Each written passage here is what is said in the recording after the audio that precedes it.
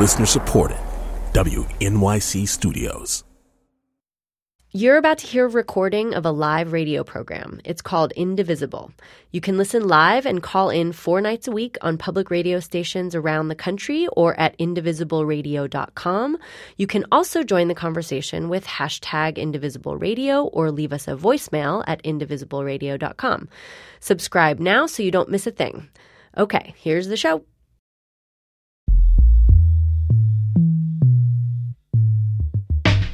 This is Indivisible, public radio's national conversation about America in a time of change. From WNYC in New York, I'm Charlie Sykes, and the reason I'm here is we are testing that thesis that conservatives and liberals could actually still talk with one another. This is Indivisible, public radio's live national call-in show for the first 100 days of the Trump administration. We are at day 69 of the Trump presidency. And it was that kind of a week. New study found that spiders could actually eat every single human being on Earth and still have room for dessert. Just wanted to start off with that. In other news, Washington Post is reporting that since 2007, the DEA has seized $3.2 billion in cash from people who were never charged with a crime. No civil or criminal charges ever brought versus the owners of the cash, and no judicial review of the seizures ever occurred. Congress, of course, passed a bill that would let your internet provider sell information about you without getting your permission first. Real progress on the jobs front. Ivanka Trump changes her mind and will, after all, take a position in the Trump White House. She will take an unpaid job. Remember that President Trump said he was going to drain the swamp. Apparently, he plans to turn it into a family business. Amid partisan wrangling, the investigations continue into the role that Russia may have played in the presidential election. The British move just a little bit closer to leaving the European Union. The Senate moves closer to exercising something they call the nuclear option.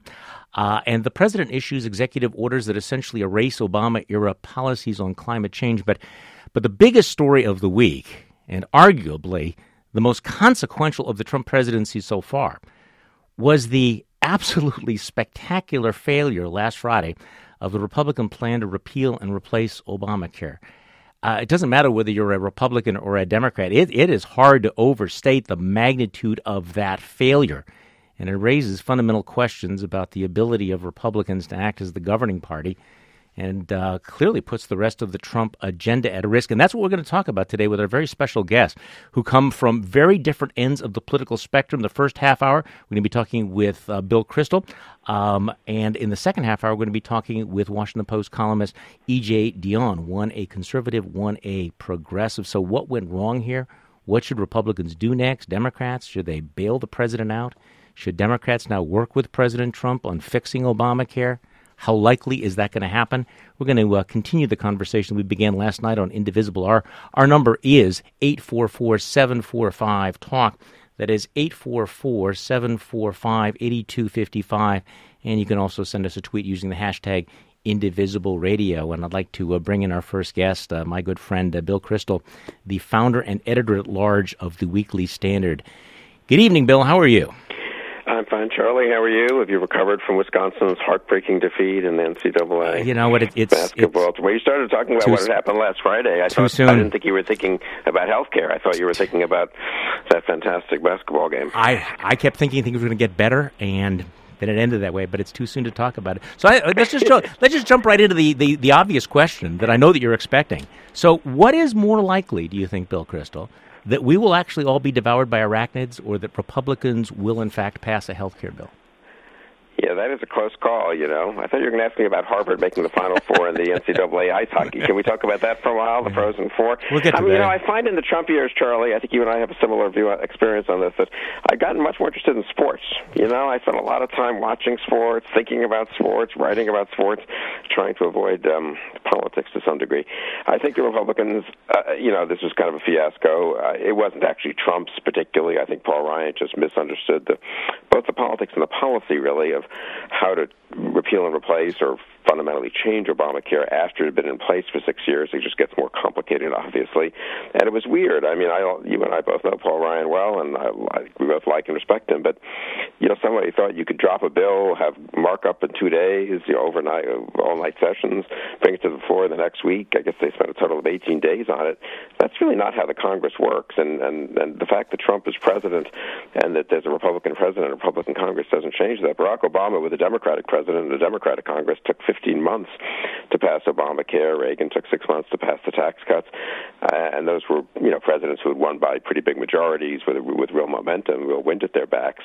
Trump's the president in the high 30s in terms of his approval rating. So I think it was kind of a fiasco. It could be one they could learn from. And my main lesson from it, which no one seems to be talking about, though, I think everyone loves big solutions, big change, big comprehensive bills, comprehensive immigration bills, comprehensive health care bills, big tax reform. And anyway, Trump's rhetoric contributes to that, and progressives have always been in favor of the bigger is better. And you know what? There are a lot of things you could do that would improve things that are sort of more bite-sized. And I actually think, I'm not really in the habit of giving that much advice to President Trump, but there are things he could do that would be helpful, from his point of view at least. But instead, if they go down this path of trying these huge overhauls, I suspect none of it really goes anywhere. Yeah, I want to come back to that in a little while, but I do want to put this in the historical context, and I'm still trying to get my head around all of this. I mean, the repeal of Obamacare was the signature issue of Republicans since 2009. It has been 7 years. They ran on it in 4 consecutive elections.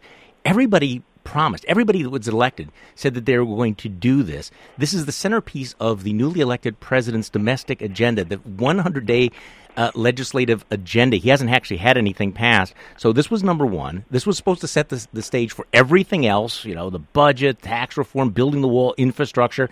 Normally, incoming presidents get what they want, especially when they control both houses of the legislature. And even if what they want is not wonderful, members of their own party do not want to kneecap them in the first 100 days. So that's why I'm trying to understand who screwed this up. Was it you mentioned 2 things. You mentioned the politics and the policy. What was worse here? Well, the policy was bad. I think it didn't have the support of the normal conservative health care people who've been working on this for 7 years. There's some obviously differences of opinion about exactly the right conservative replacement of Obamacare and what's politically doable compared to what you'd in principle like to see. But all of that, I mean, that's sort of resolvable. But they dropped a bill suddenly, which really no one in the conservative policy world liked, a bill that they didn't have support for among the big players, the hospitals, the doctors, the insurance companies, a bill that conservatives thought didn't go far enough and moderates thought went too far in endangering Medicaid, so they got sort of whipsawed there, whiplashed, whatever the right way to say that is. But they had 7 years to get this right. Well, they had one job and 7 years. That's your point. Well, that's exactly, yeah, right. But that's really the right point, which is they didn't take, they had 7 years, and there were plenty of ideas floating around. But at the end of the day, as you know, it takes either the White House or very, very strong congressional leadership, usually the White House, to do this. And usually in a normal White House, after the election on November 9th or maybe on November 15th, we'll give them a week to celebrate, they would have had working groups working with congressional leaders, with outside policy experts, with interest groups, just the way the Obama administration worked with the insurers and the drug companies and made some deals that some liberals didn't like with those people to make sure they had it sort of lined up. It still took them longer to do. But there was none of that. I remember when the bill dropped. It was a Monday night. Yeah. And I remember calling, so it was like that evening, and then the next morning, I remember calling around to people you and I know, both members of Congress, but also kind of healthcare types and some people out in the kind of lobbying world, and saying, well, it's like, I guess I didn't know about this, and no one, I'm not saying anyone should have asked me about it, but I wasn't aware this was like, they'd worked all this out, but does anyone, who's been sort of involved? Who could really explain to me sort of what the deals were, what the thinking was? No one. It was done in a very small group. I guess the Trump administration was not well set up, or the Trump administration waiting was not doing much in the way of serious policy. Paul Ryan was doing it, with a few people in the Capitol. So they just didn't do the normal. I don't know why, honestly, but they just didn't do the normal kind of let's get our ducks lined up and get our people sort of ready to roll here if we're going to do a major legislative initiative. And Paul Ryan on Friday, after everything fell apart, had that statement, and he basically acknowledged, look, it's difficult to move from being a party that is used to being in opposition to a party that's in power, and obviously being an opposition party and being a governing party, it's completely different culture there. So I guess the question is, right now, do conservatives in America have a coherent governing philosophy and a majority to enact it? I think the answer to the first, I would argue, is yes, but we don't have we have a philosophy. We don't have a president who's really interested in philosophy, and nor is he really conservative in the more traditional definition of generally favoring free markets, more limited government, American leadership abroad, going after crony capitalism and so forth. And without that leadership, there are a lot of good conservatives in Congress. Ironically, I would say if you went to Congress today and compared to 20, 30 years ago, there are probably more people who, if they were on this show talking to you, could give a pretty articulate defense and account of various aspects of kind of, let's call it Reaganite conservatism. There are more people who've grown up thinking about that, reading about it, and whether it's Tom Cotton from Arkansas, or Mike Gallagher from Wisconsin, or Elise Stefanik from New York, these are intelligent people.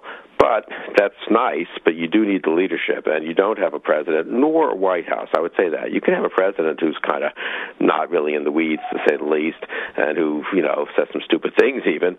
But if you have a White House chief of staff who's like Jim Baker or Rahm Emanuel, if you have a director of the Office of Management and Budget who really knows what he's doing, you can then have those people can kind of bring the whole thing together. But there's none of that, and without that leadership, you don't have a coherent governing agenda.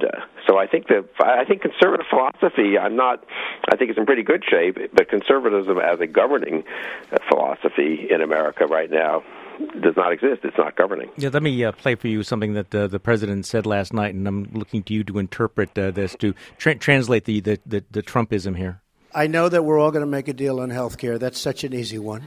So I have no doubt that that's going to happen very quickly. I think it will, actually. I think it's going to happen. Because we've all been promising, Democrat, Republican, we've all been promising that to the American people. So I think a lot of good things are going to happen there. Okay. Now, split opinion. Was he joking or was he delusional? I think he has a deep belief that if he says things, they can happen. I really, and I think that's not incidentally quite as stupid as it sounds, because there are ways in which in life and leadership, in politics, sort of promising things with conviction helps convince people that it's going to happen, and then they get on board, and then it does happen. There's a little bit of a self-fulfilling prophecy thing there, right? So we're going to win this game, right? And that makes it easier to win the game if everyone believes you on your team. But at some point, of course, you run out of that, and if your team isn't that good and your game plan is no good, you lose even if everyone goes in revved up. And I think Trump has had a weird experience in politics. He ran, he surprised all of us, he had a combination of luck and skill of a certain kind, and lucky in his opponents. He won the primaries, he won the election. I think he honestly believes governing is like that. You know what I mean? You say some things, you hit a chord, the wall, immigration, his other issues, trade, and you just go around speaking about these things. You attack your opponents effectively, and guess what? Hey, you're the Republican nominee. And then you attack Hillary Clinton, and you get lucky with the Electoral College, and hey, you're president. But governing is governing. Governing is about reality. Governing isn't about convincing some voters temporarily, perhaps even, that you can make some stuff happen or that you're in touch with their anxieties or emotions more than someone else is. Governing is about actually putting together majorities and actually dealing with the real facts in the real world. And I really wonder if Trump even understands that, honestly. Well, so going forward, there's all this buzz, at least talk coming out of Washington that the Republicans are going to, revisit this. They might bring it up for a vote. My problem with this is that you have the problem of getting enough votes in the House, and then, of course, it reaches the Senate, where they appear completely uninterested in the House bill. And, of course, this is a piece of legislation that has a 17% approval rating. So Why are they talking? I mean, where are we at? I mean, last week it was like, we're done, we're moving on. I don't buy it. Yeah. I don't buy it. I think your 17% point is extremely important, too. I mean, that's really revealing, and they did such a poor job of explaining it that they managed to make Obamacare more popular and this alternative unbelievably unpopular. And what congressmen, I mean, the truth is the Freedom Caucus and some moderates brought it down, but they wouldn't have been able to bring it down if the 200 or 180, 170 other House Republicans were enthusiastic and thought this was good policy, good politics, let's get this done. Then the dynamics of the conference would have taken over on the Hill. The Freedom Caucus guys would have started to chip away. Ryan would have been able to muscle it through. What happened is, and I talked to a lot of these people, I'm sure you did too, I'd say about 100 of those other Republicans were saying privately to the Freedom Caucus guys and the moderates who were unhappy because of Medicaid, they were saying, you know what, this bill isn't very good. I mean, I can't come out against it. I'm a leadership guy. I'm loyal to Paul Ryan, or I'm just going to suck it up and vote for it if I have to. But, I wouldn't mind if it goes away. So there was no pressure. There was no internal pressure on the Freedom Caucus guys or the Tuesday Group members to buckle. And if anything, there was a certain amount of pride that, you know what, we wouldn't be so unhappy if we don't have to cast a vote for this. That 17% thing was devastating. Well, last week, we're now in the 100 days, and everybody, is preparing their report cards. Last week, I tweeted out, kind of a snarky moment, that Trump was now officially had the first 100 days of any president, including William Henry Harrison, which was a bit unfair since, of course, William Henry Harrison died on day 31. Right. But your sense, how we're going to look back on this first 100 days compared to other presidents, is it worse than you thought or better than you thought? First of all, it's amazing that it's still not at 100 days, isn't it? I mean, someone said to me, Trump years are like dog years. They're like, it really feels like he's been president for at least 6 months and maybe longer. President Obama seems like this thing that happened years ago. So I don't know. Don't think you can keep the pace up. I guess I would say two things, and I've gone back and forth. Well, I've gone zigged and then zagged. I zigged originally in thinking, he may not be as bad as I thought. That he might kind of take the office seriously. Some of his appointments were good. And then he came in and he was still being kind of a ridiculous and unserious.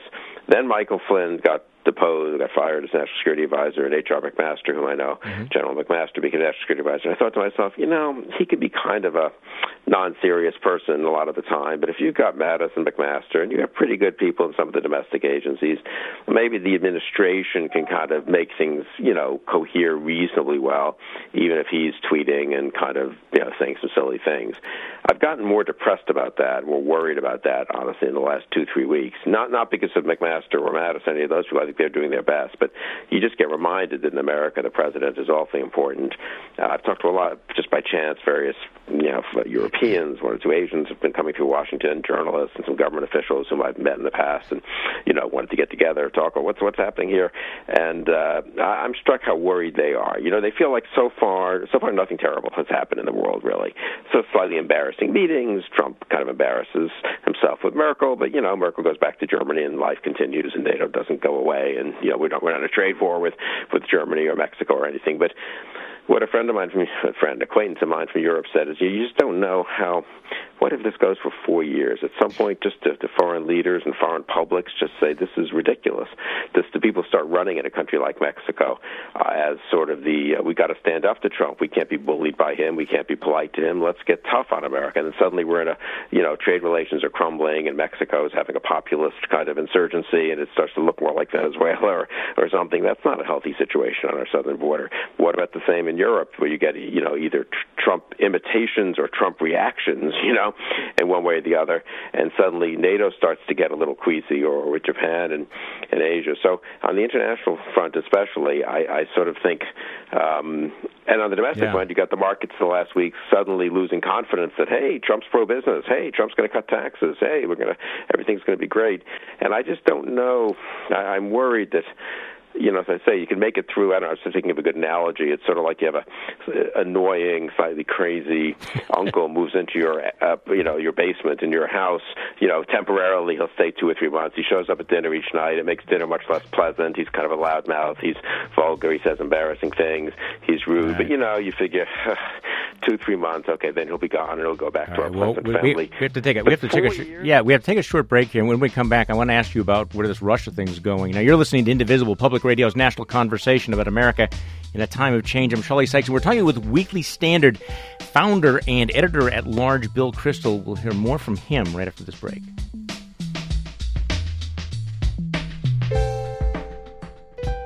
Indivisible is supported by Blue Apron, delivering gourmet recipes, pre-selected portions, and fresh ingredients to customers' doors. More at blueapron.com/indivisible.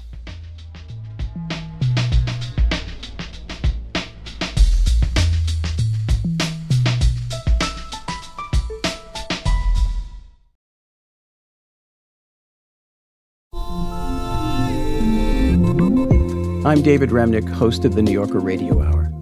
There's nothing like finding a story you can really sink into that lets you tune out the noise and focus on what matters. In print or here on the podcast, The New Yorker brings you thoughtfulness and depth and even humor that you can't find anywhere else. So please join me every week for the New Yorker Radio Hour, wherever you listen to podcasts.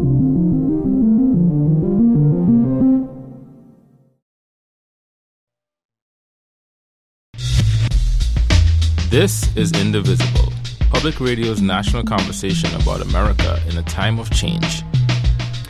This is Charlie Sykes at WNYC in New York. I'm here with the Weekly Standard founder and editor-at-large, Bill Kristol. We will also be taking your calls. Our phone number is 844-745-TALK. I want to hear from Democrats. Do you want Democrats to now start working with President Trump? Republicans, are you willing to use Democratic votes, knowing that it's going to, move the agenda to the left?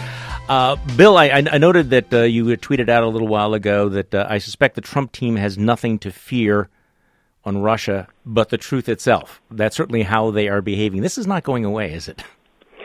Well, I don't think so. I was on some TV thing the other day, and it was like, hey, why don't they just do the obvious thing, appoint some distinguished panel, get to the bottom of it, and they'd get this monkey off their back. And I said, well, they're not idiots. If there were no monkey, what's the right analogy there? If the monkey was not real, if there weren't a real problem, they would probably do that. So I suspect where there's smoke, there's some fire. I don't know, obviously, how serious or pervasive it is, but their behavior has been so consistently sort of obstructionist and diversionary in terms of getting to the bottom of what happened in the election and after the election with respect to Russia that I'm curious to see what the investigation does. And for me, the big development today was the press conference of Senators Burr and Warner. This is pretty seriously signaling that the Senate Intelligence Committee is going to do a serious job. I think you've got the FBI investigating and the Senate Intelligence Committee investigating. It doesn't matter what happens in the House. I think assume nothing will happen in the House. That's become a kind of sideshow, ridiculous sideshow. And I think we will get to the bottom of this, and probably not that long from now, actually, a couple of months.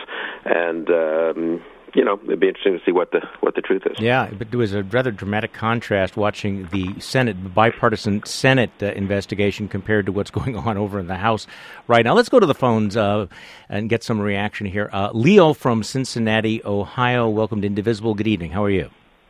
I'm good. Well, and thank you for taking my call. Bill Kristol is my idol, along with Richard Simmons.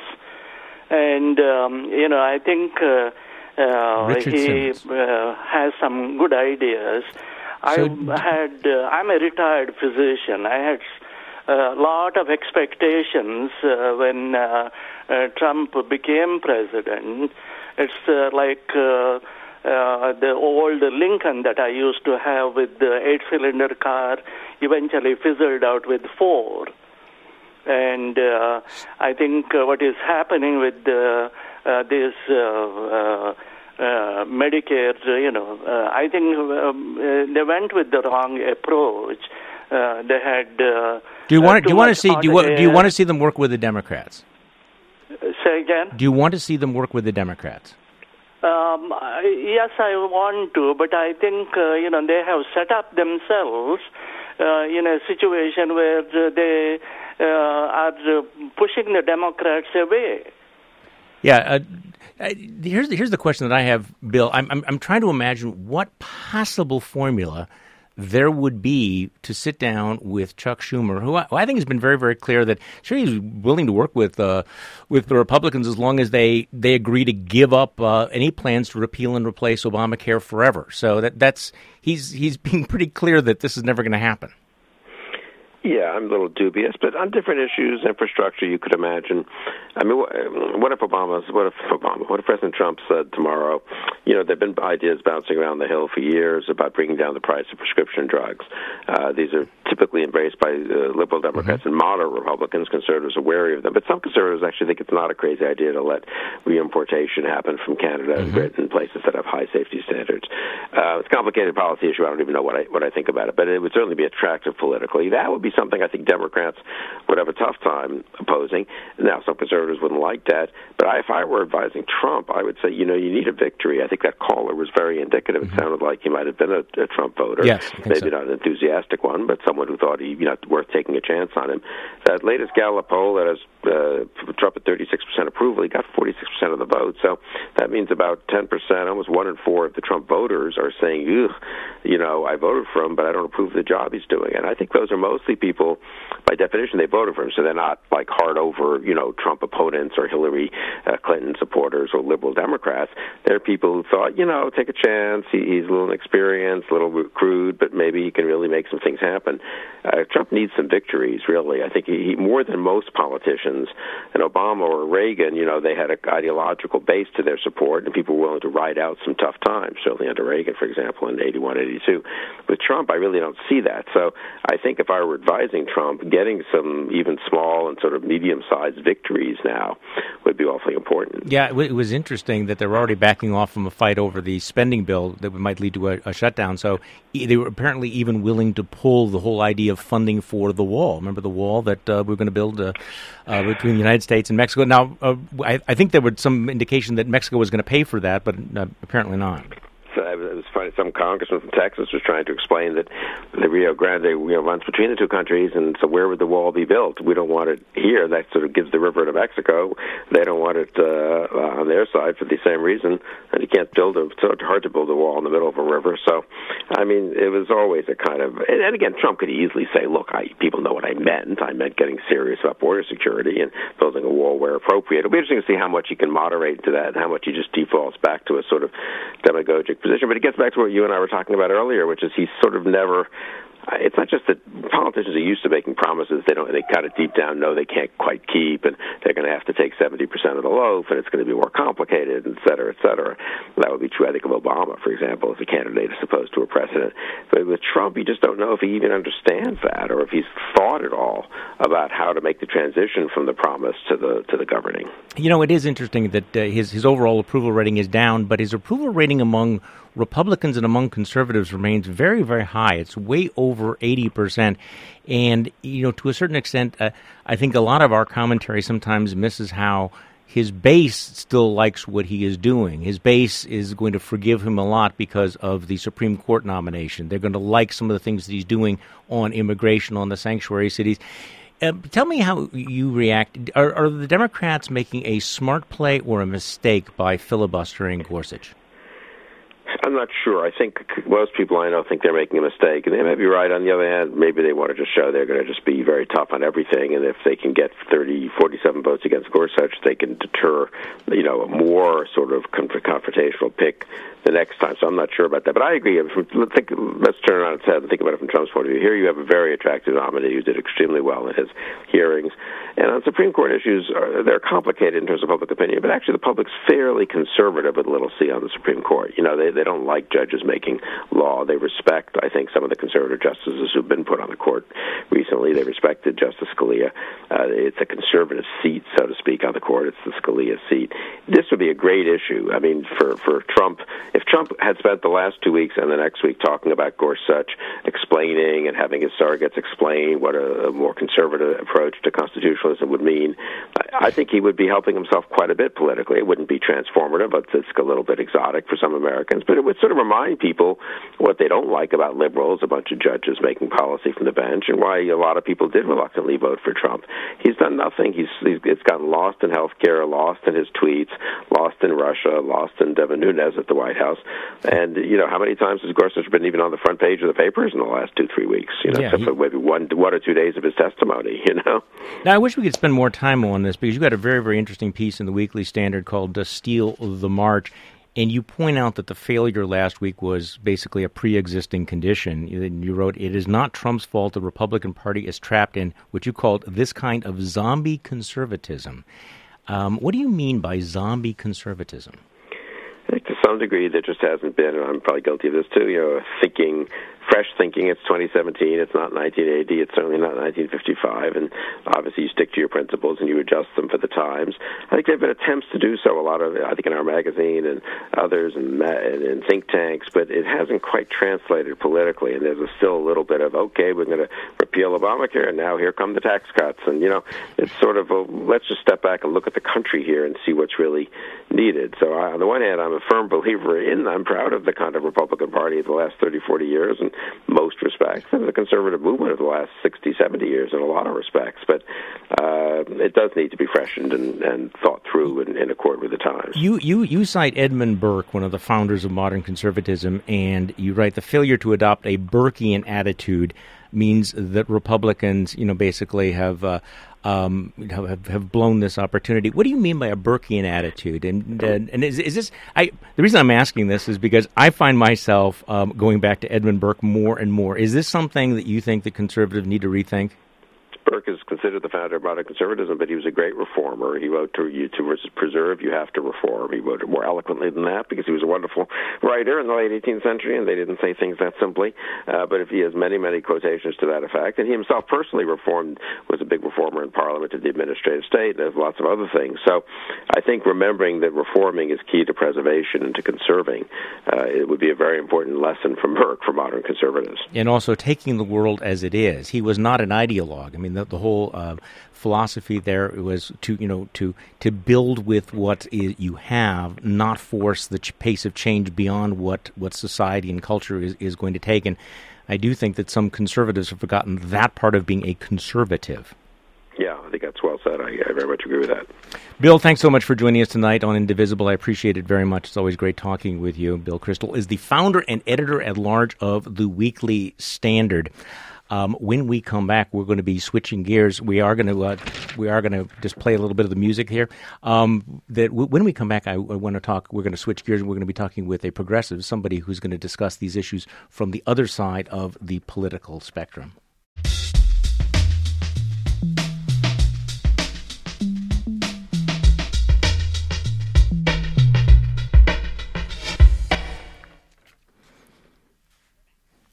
E.J. Dionne is an opinion writer for The Washington Post, also a senior fellow in governance studies at the Brookings Institution. My pleasure to have him join us tonight on Indivisible. Good evening. How are you? Charlie, so good to be with you. And I actually want to pick up, if I could, sure, right where Bill Kristol left off. I was hoping you would. Yeah, I like zombie conservatism, of course, but I want to pick up on Burke because in my book Why the Right Went Wrong, I talk a lot about Burke too, and make the same case that you and Bill were making, that conservatism really has to rediscover Burke. And I had just enough time to find that my favorite Burke line about what statesmanship involves. Burke said it must combine a disposition to preserve and an ability to improve. And that's exactly, I think that's an excellent definition of statesmanship, and it ought to be the definition of conservatism. And, I think that, again, it's odd. I've known Bill for a long time, and we've been friends and also argued a lot. But I'm again in agreement with him on the health care bill because this failed for fundamental reasons. It failed for a lot of particular political reasons. The fact that Donald Trump doesn't care at all about policy. That great piece in Politico by Tim Alberta. Mm-hmm. I'm going to try to pacify my dog who's behind me here. That great piece by Tim Alberta in Politico, where Trump was sitting down with a group of members members of Congress who were conservatives asking very serious policy questions, and he dismissed all of the serious questions, saying that is little, and I'll blank that and just say it was a barnyard epithet.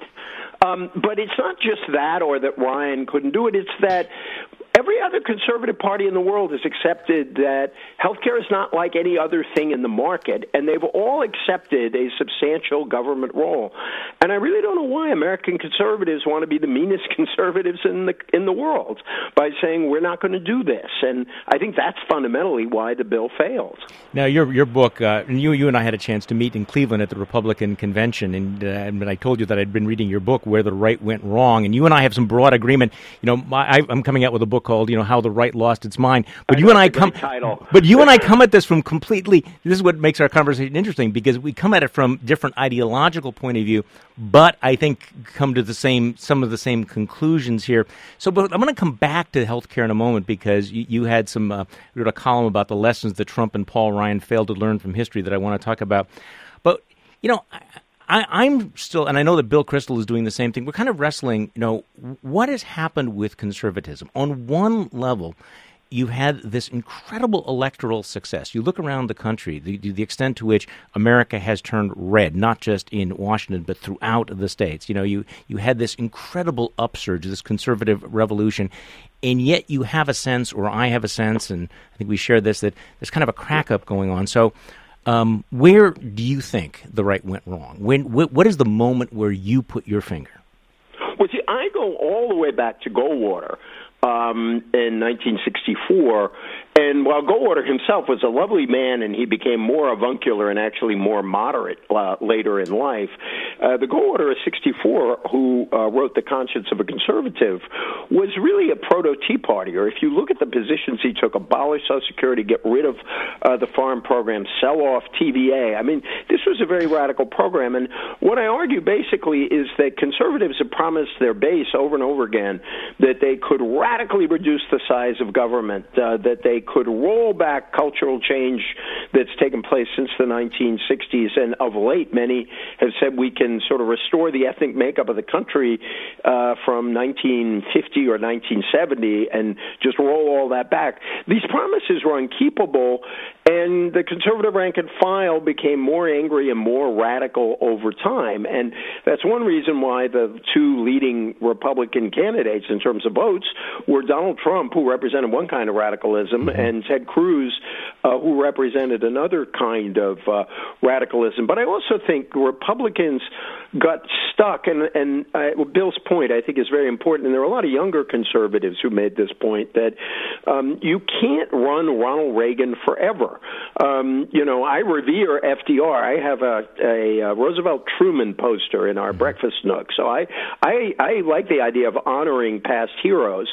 But Reagan took over at a particular time in a particular moment, and you can't just pretend that supply-side tax cuts will solve any and all problems. I always like to tweak my conservative friends, and they accuse us of wanting government to throw money at problems, and conservatives seem to think there's no problem you can't solve if you just throw more money at rich people, and that doesn't work either. So I think there is, at a policy level, it's stale, and I think they do need to look to other conservative parties in the world, in Canada, in Australia, in Western Europe, the Christian Democratic tradition in Western Europe, which is a very moderate tradition that is pro-market, old-fashioned values, but believes in a decent welfare state that will take care of people in hard times. And I think most Americans, in their gut, they're critical of government and they don't trust government, and that's the liberals' problem when they propose programs. That's our problem. But they still fundamentally think government should help people when they're in trouble, which is why Obamacare gained popularity when the alternative was repeal. I'm going to give you just a slightly different take on all of this because, you go back to Barry Goldwater, where the right went wrong. Of course, that's also the rise of conservative. There really was no, quote, right that libertarian right before that. Sentence. Yeah. I think Eisenhower represented a different kind of conservatism is still valuable and actually has some clues for how conservatives could move forward now. But go ahead, Charlie. Well, and that's a great point.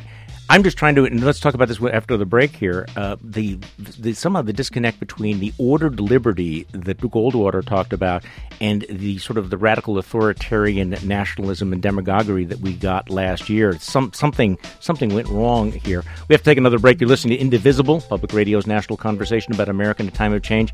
I'm Charlie Sykes. We're talking with E.J. Dionne, opinion writer for The Washington Post. You'll hear more after the break. Indivisible is supported by Blue Apron, delivering gourmet recipes, pre-selected portions, and fresh ingredients to customers' doors. More at blueapron.com/indivisible.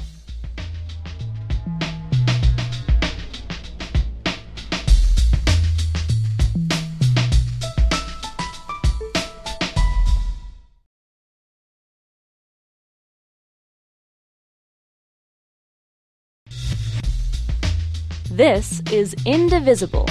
The number to call is 844-745-TALK. That's 844-745-8255. This is Charlie Sykes at WNYC in New York. We're talking with E.J. Dionne, an opinion writer for The Washington Post, well-known author. We're also taking your calls, I promise. But I wanted to get into this whole issue of, what has happened to conservatism. And it's interesting that, Bill Kristol from the right and you from the left both generally think of conservatism becoming stale. Something happened. You had the zombie conservatism. What really strikes me, though, is that Donald Trump, don't you think, represents just a fundamental rejection of almost every conservative idea that conservative intellectuals had talked about and written about over the last 30 years? Not entirely.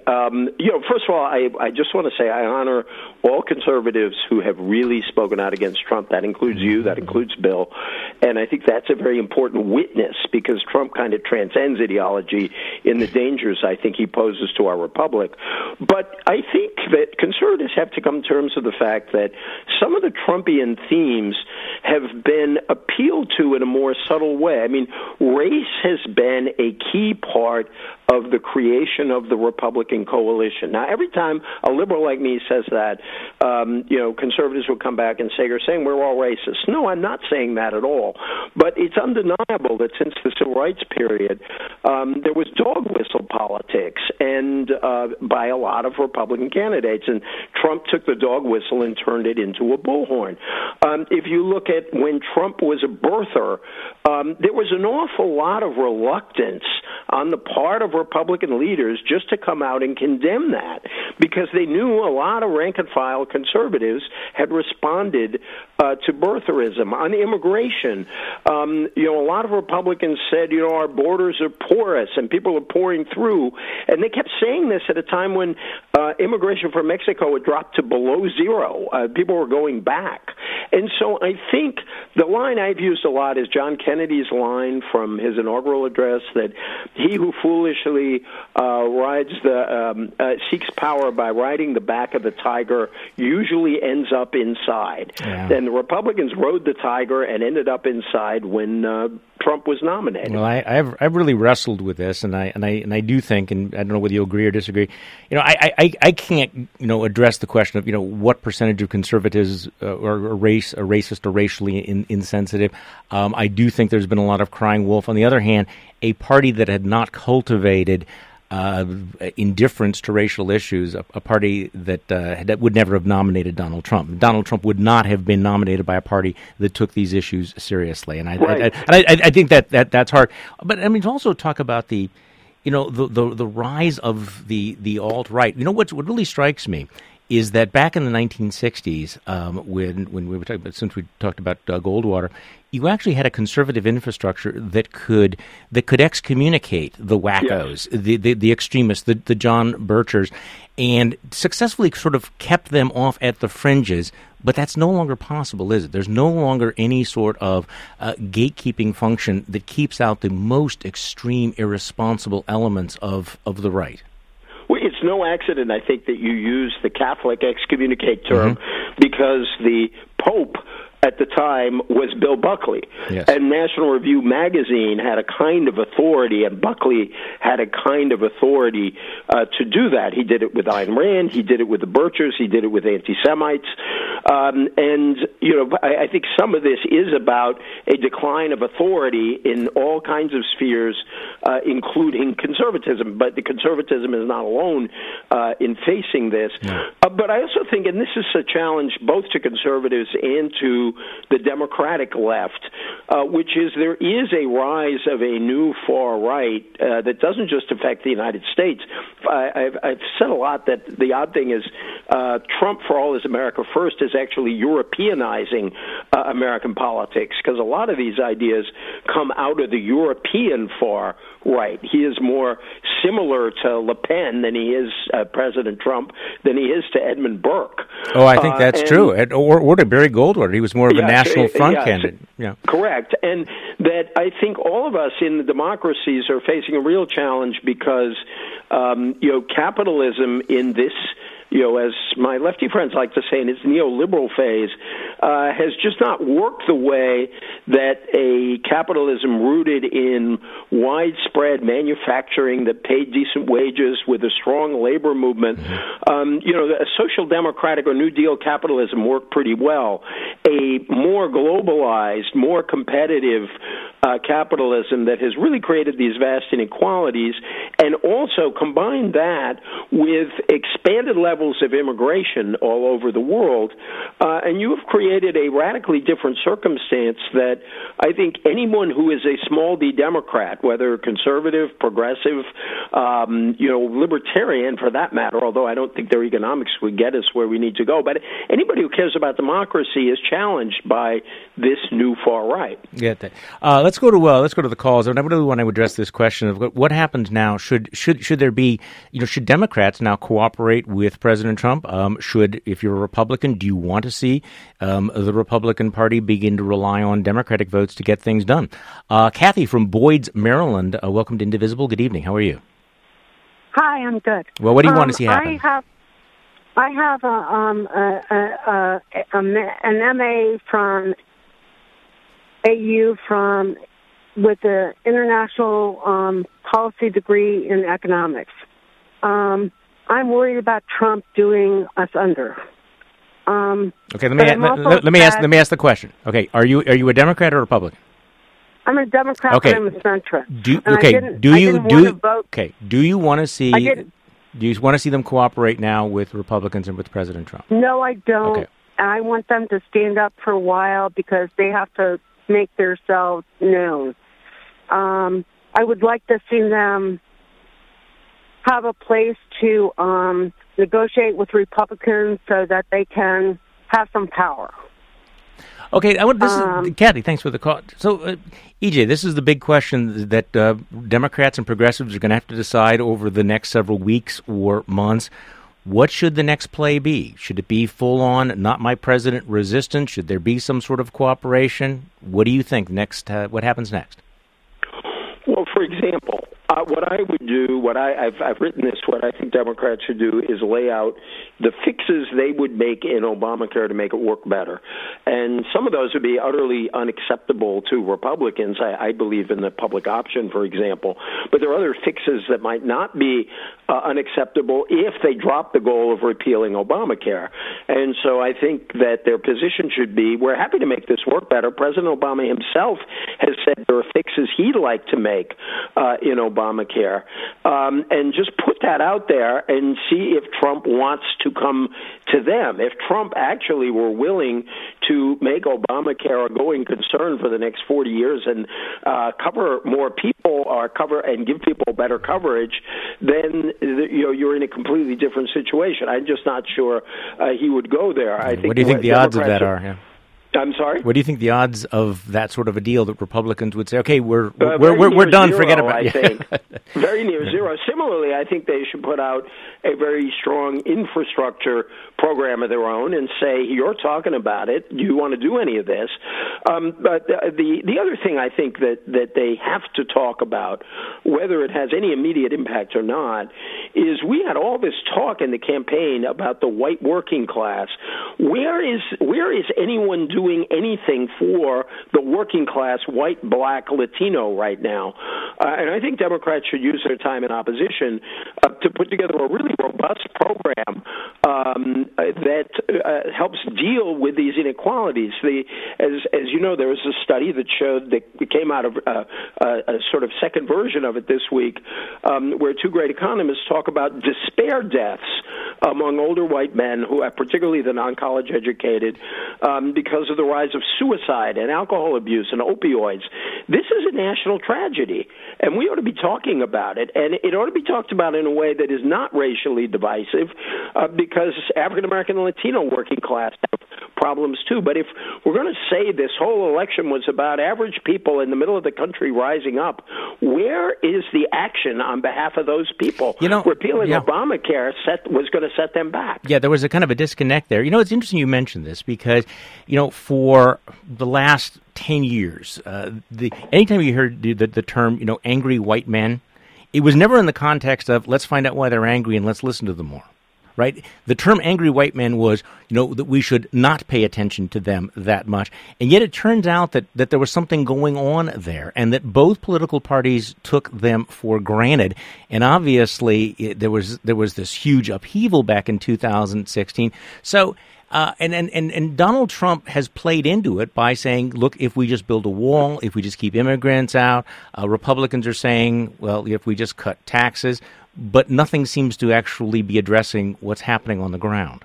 No, and his killing President Obama's climate change initiative, he had a group of miners surrounding him and said, I'm going to bring back those jobs. He's not going to bring back those jobs. The mining industry is not in trouble because of those regulations. It's in trouble because the market has changed. A conservative ought to know that. Exactly right. But we have to talk about this in a racially unifying way. People say this is my Bobby Kennedy fantasy, and I am an admirer of Robert Kennedy, and he did manage to talk to African Americans and working class whites simultaneously. And certainly that should come. Progressives should want to do that. Saying that you care about the problems of working class white men does not mean you don't care about the problems of African Americans in the inner city. No. But empathy cannot be selective. Make America empathetic again is my slogan. That somebody actually, I said it once, and somebody sent me a hat with it on it. So that's my baseball hat. on the Clean Power Plan, I'm going to be in the minority on all of this, and I agree with you, by the way, that the coal jobs are not necessarily going to come back. There's been a dramatic shift in technology and the marketplace towards natural gas. On the other hand, in places like Wisconsin, where I'm from, there were studies out showing that this one rule would have cost billions of dollars for middle-class ratepayers, might have cost tens of thousands of jobs. We are heavily reliant on coal, but also manufacturing jobs. Factories use lots of juice. You have printing plants, you have breweries, you have people that make Harley-Davidson motorcycles. And if you had a 20% increase in the cost of electricity, that would have been aimed right at, like a missile aimed right at the heart of these manufacturing jobs. And I think in the election, that's the way many of these blue-collar workers thought of these issues, that yes, they care about the planet, but they were concerned about the economic fallout of regulations like that might have cost them their jobs. Well, I think one of the problems we've had in dealing with this is that you have radical differences among states that are more and less coal dependent in their energy production, and you've actually seen a lot of coal plants be converted to natural gas and to other sources, and that can be done. I've always thought you probably, in order to do this right, would probably need to figure out some forms of compensation if some of these rules would affect different regions in a radically different way. But I don't see why we cannot move toward a world with less carbon being pumped out there. A lot of people made dire predictions when we passed the first environmental laws in 1970, and we've done pretty well as a country since we passed all those laws. Let's go to the phones. Let's go back to Norfolk, Virginia. David from Norfolk, you're on Indivisible. Good evening. Good evening. Thank you for taking my call. So you are a Democrat, I understand. I am. Do you want to see Democrats now work with the Trump administration? Absolutely. I'm actually running for House of Delegates very much for this reason in the 83rd District because my campaign keeps kind of coming back to the philosophical argument you've been making earlier on a bit about, the difference between conservative and progressive. The heart of a conservative is to conserve. The heart of a progressive is to progress. But in this debate, what we've been seeing is conservatives trying to make broad change and progressives trying to hold the line, and it's exactly the opposite of what it's supposed to be. I think that the Democrats have got to take their place in the system and play their role to guide the conversation forward and provide the good ideas that we need to actually make a healthcare system that accomplishes what we need it to accomplish. David, thanks for the call. You know what, EJ, I don't mean to be as cynical as I actually am. I actually can't help it, but I'm guessing that there's a national conversation where if you pollsters were to ask people, do you want the two parties to work with one another, large numbers of people would say, well, of course, we want to hold hands and sing Kumbaya, when in fact the reality is that we're about to see both political parties try to, as they move back into their corners, figure out who they can blame for everything that goes wrong. And tell me what your reaction is, because I agree. I think the chances of Republicans and Democrats working together on health care in any meaningful way are zero. So now it becomes, between now and November of 2018, this question of recrimination and branding. Who gets blamed for everything that goes wrong? It's like that joke that somebody goes to God and asks, when will Republicans and Democrats work together? And God replies, not in my lifetime. And that's sort of what it feels like out there right now. I think that the polls have suggested for a long time that when you ask Republicans and Democrats, would you rather a politician who sticks to his position or compromises to get things done, Democrats in the majority say, I'd rather have a politician who compromises and gets things done. And Republicans have said, I'd rather have a politician who sticks to his position. And so I do think there's a difference between the left and the right in their willingness to work together. Trump makes it much more difficult for progressives to do that, number one. But number two, you really have to have a form of conservatism that is willing to accept that you need a substantial amount of public action to solve public problems. That's why I go back to Eisenhower, because Eisenhower was a conservative. He was a fiscal conservative for sure, and yet he understood that there was a role for government. So he gave us the interstate highway system. He gave us national student defense education, the Student Defense Education Act, National Defense Education Act, which helped me and a lot of people go to college. And so what you need to have compromise is a desire to solve a problem, and right now they don't even want to solve the same problems. I thought it was interesting that you wrote a column a couple of days ago basically going back to what Mitt Romney had done back in Massachusetts in 2006, where basically you said, look, back then he saw government's job as coming up with business-friendly solutions to problems the market could not solve on its own. Believe it or not, once upon a time, Republicans believed in more than tax cuts and deregulation. And so will you describe it as that what Romney did was an alternative to liberal calls for government-run single-payer system. So was Mitt Romney an example of what you're talking about? Well, he was. The Romney of 2006 was. And Barack Obama looked at that plan and he said, well, gee, maybe if I take this idea for exchanges from the Heritage Foundation and this idea for a mandate from Bob Dole and John Chafee all those years ago, these were Republican ideas. If I try to get toward universal coverage that way, maybe Republicans will support it. And it's fascinating. In Romney's book, he had a line in there which said that Romney Care, that what he did in Massachusetts could be a model for the nation. And when the paperback came out, he took that line out because he couldn't really ever admit that, in fact, Obama had kind of taken his plan and made it a model for the nation. But I think that's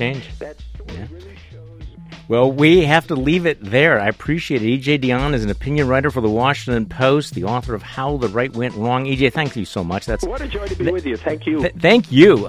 That's all for Indivisible tonight. Tomorrow night, Thursday night host Kerry Miller of Minnesota Public Radio. We'll look into ways that our religious beliefs affect the way we vote. In the meantime, you can keep the conversation going at indivisibleradio.com. I'm Charlie Sykes, and if we're still around, I'll be back here next Wednesday. Support for Indivisible is provided in part by Emerson Collective, the Ford Foundation, and the Jacob and Valeria Langloth Foundation.